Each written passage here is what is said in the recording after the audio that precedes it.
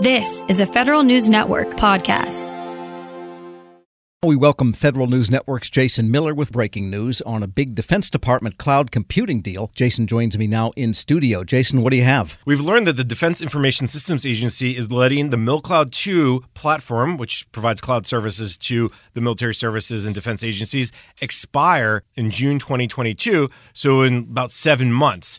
Now, what Federal News Radio has obtained is a note that DISA sent to Congress, Senate, and House Armed Services Committee, saying they've decided not to pick up the third option period on its contract with General Dynamics IT GDIT, which was set to start in early June of 2022.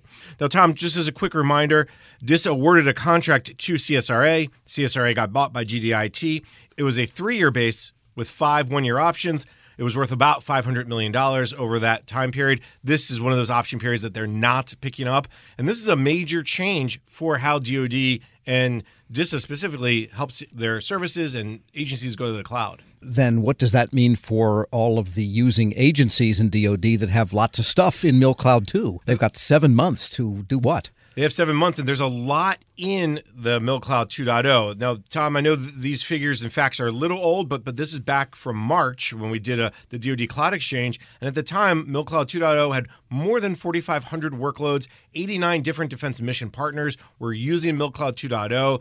They now have 7 months to figure out, okay, what happens next? Now, just because they're letting the contract expire may not mean they're just going to turn it off, because it's not like a light switch. But these 89 different mission partners have to figure out how to move their workloads to a different cloud. Do they bring it internally? Do they use the new JWCC, Joint Warfighter Cloud capability? And I think that's where DISA is trying to point them to by moving away from MilCloud 2.0. They're going to say, hey, JWCC should be ready. It should be hopefully an easy move, because under MilCloud 2, you have AWS, you have Microsoft Azure.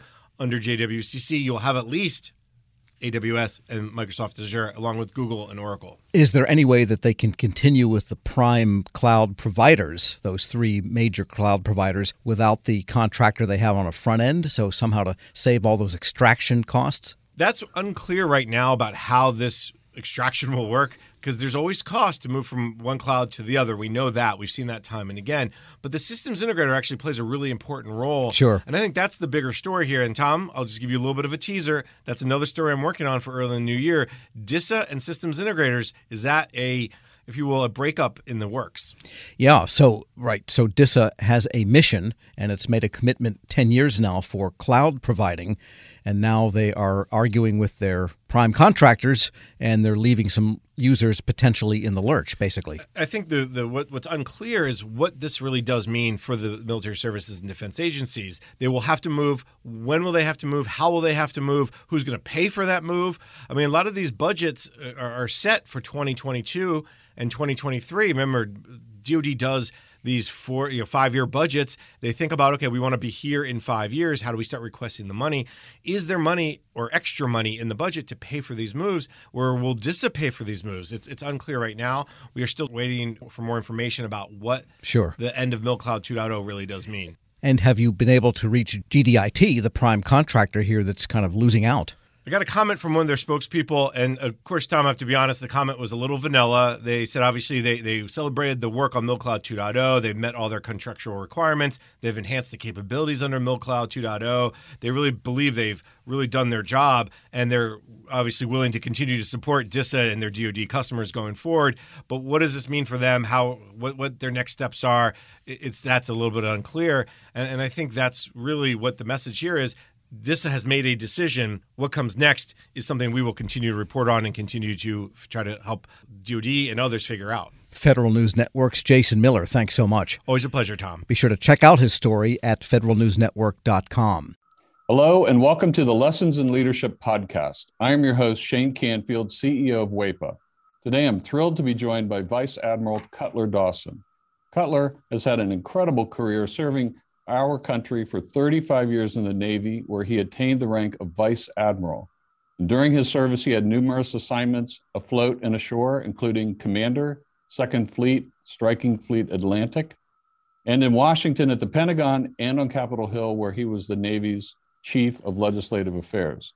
Immediately following his retirement from active duty in 2004, he became the president and CEO of Navy Federal Credit Union, the world's largest credit union, where he served for 14 years. Under his leadership, Navy Federal grew from 2 million to 8 million members. Phenomenal. Cutler, welcome and thanks for joining me. Thank you, Shane. You've had a fascinating career across both military and the private sector. Can you tell us a little bit more about your background and your professional journey? Well, I started out at the Naval Academy where I graduated in 1970, and then, as you mentioned, spent 35 years in the Navy with 6 actual afloat commands. The first one was when I was 27 years old.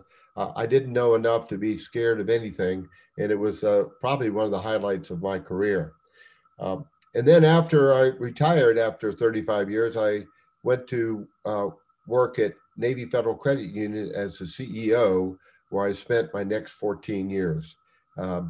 I'm currently retired and enjoying life, and it's been a great run for me.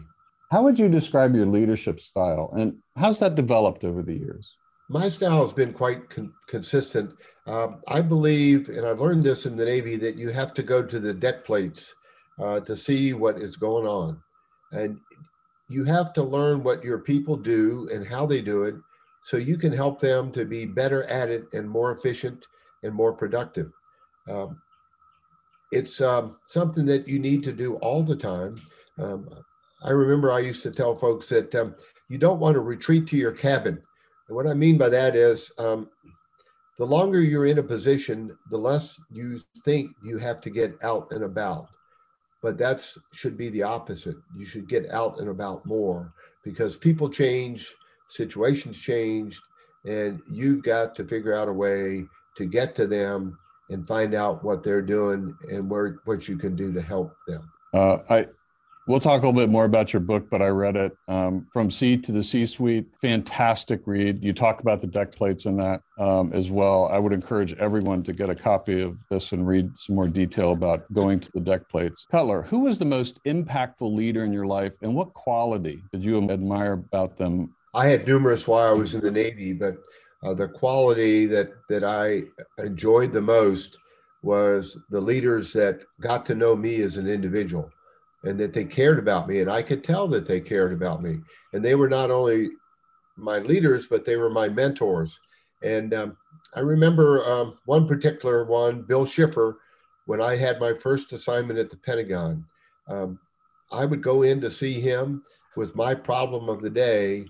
And I knew that he had numerous problems of his own, but he would stop and he would focus on me, and he would make me feel like I was the most important person in his world.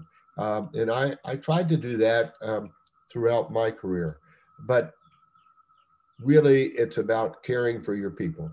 Cutler, in reading your book, there was a quote you used that you used to inspire those people that work for you. And it really got my attention. And it was, you are the captain of your own ship. I wonder if you can talk a little bit about what that means and how it was useful to you and the leaders you were developing.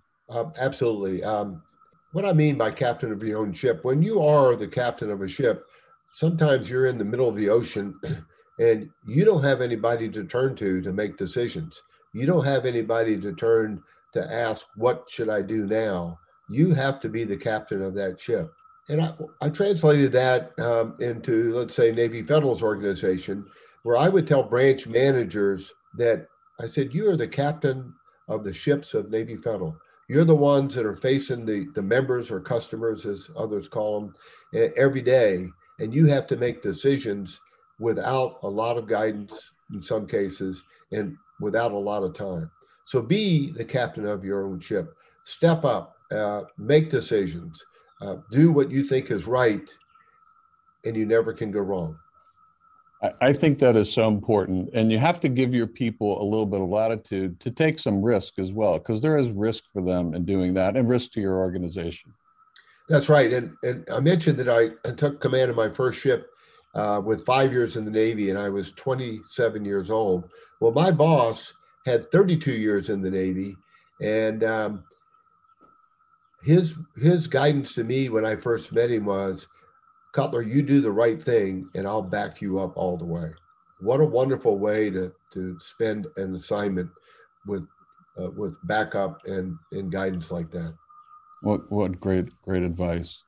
It's clear leadership is a topic you're passionate about. You wrote the book we mentioned before, From C to C-Suite. Can you tell us a little bit about that project?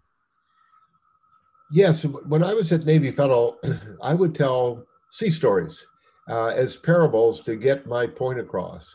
And folks would tell me, Cutler, we like your stories. It gives us a picture of what you're trying to tell us. Now, what else are they going to say? They work for me, but I took it as a compliment, and it was. And my wife encouraged me to write a book, and I needed a co-author to help me.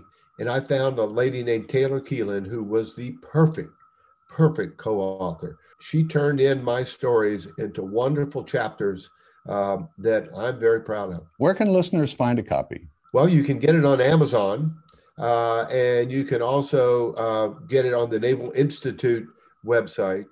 And I might add that any proceeds from the book, Navy Federal uses to give to charity. Fantastic. Cutler, thank you very much. Really enjoyed your time and your lessons in leadership and sharing with us your life story. And I've learned a lot, both from talking to you today and reading your book. And thank you very much for your time. It's my pleasure. And I would like to add one thing, if I could, Shane.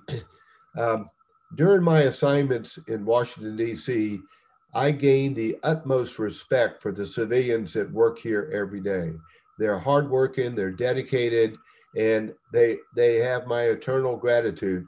I got to come and go from the Pentagon. They stayed every day and worked in Washington when I got to go out and enjoy being at sea. Perfect. Thank you. Yeah, WEPA serves civilian federal employees, but your comment is well taken because the interaction between the two is continuous, it's nonstop, and it's critical. So the career civil servants, as well as career military, our country would not be where it is today without them. I totally agree. And I can tell you from the U.S. Navy standpoint, we couldn't operate like we do without them being the backbone of what we do. Thank you very much for your time today, Cutler. And to everyone listening to Lessons in Leadership podcast, we'll see you next time. This episode is brought to you by Zelle. Whenever you're sending money through an app or online, it's important to do it safely. Here are a few helpful tips. First, always make sure you know and trust the person you are sending money to. Second, confirm you have entered their contact details correctly. And finally, if you don't trust the person or your recipient is rushing you to send money right away, think twice before sending money through an app or online. Grab a 30-day free trial of Live by Live Plus, and you'll get unlimited skips, commercial-free music, and all of the podcasts and live streaming events you can handle. Visit livexlive.com/podcast1 to learn more and start your free trial.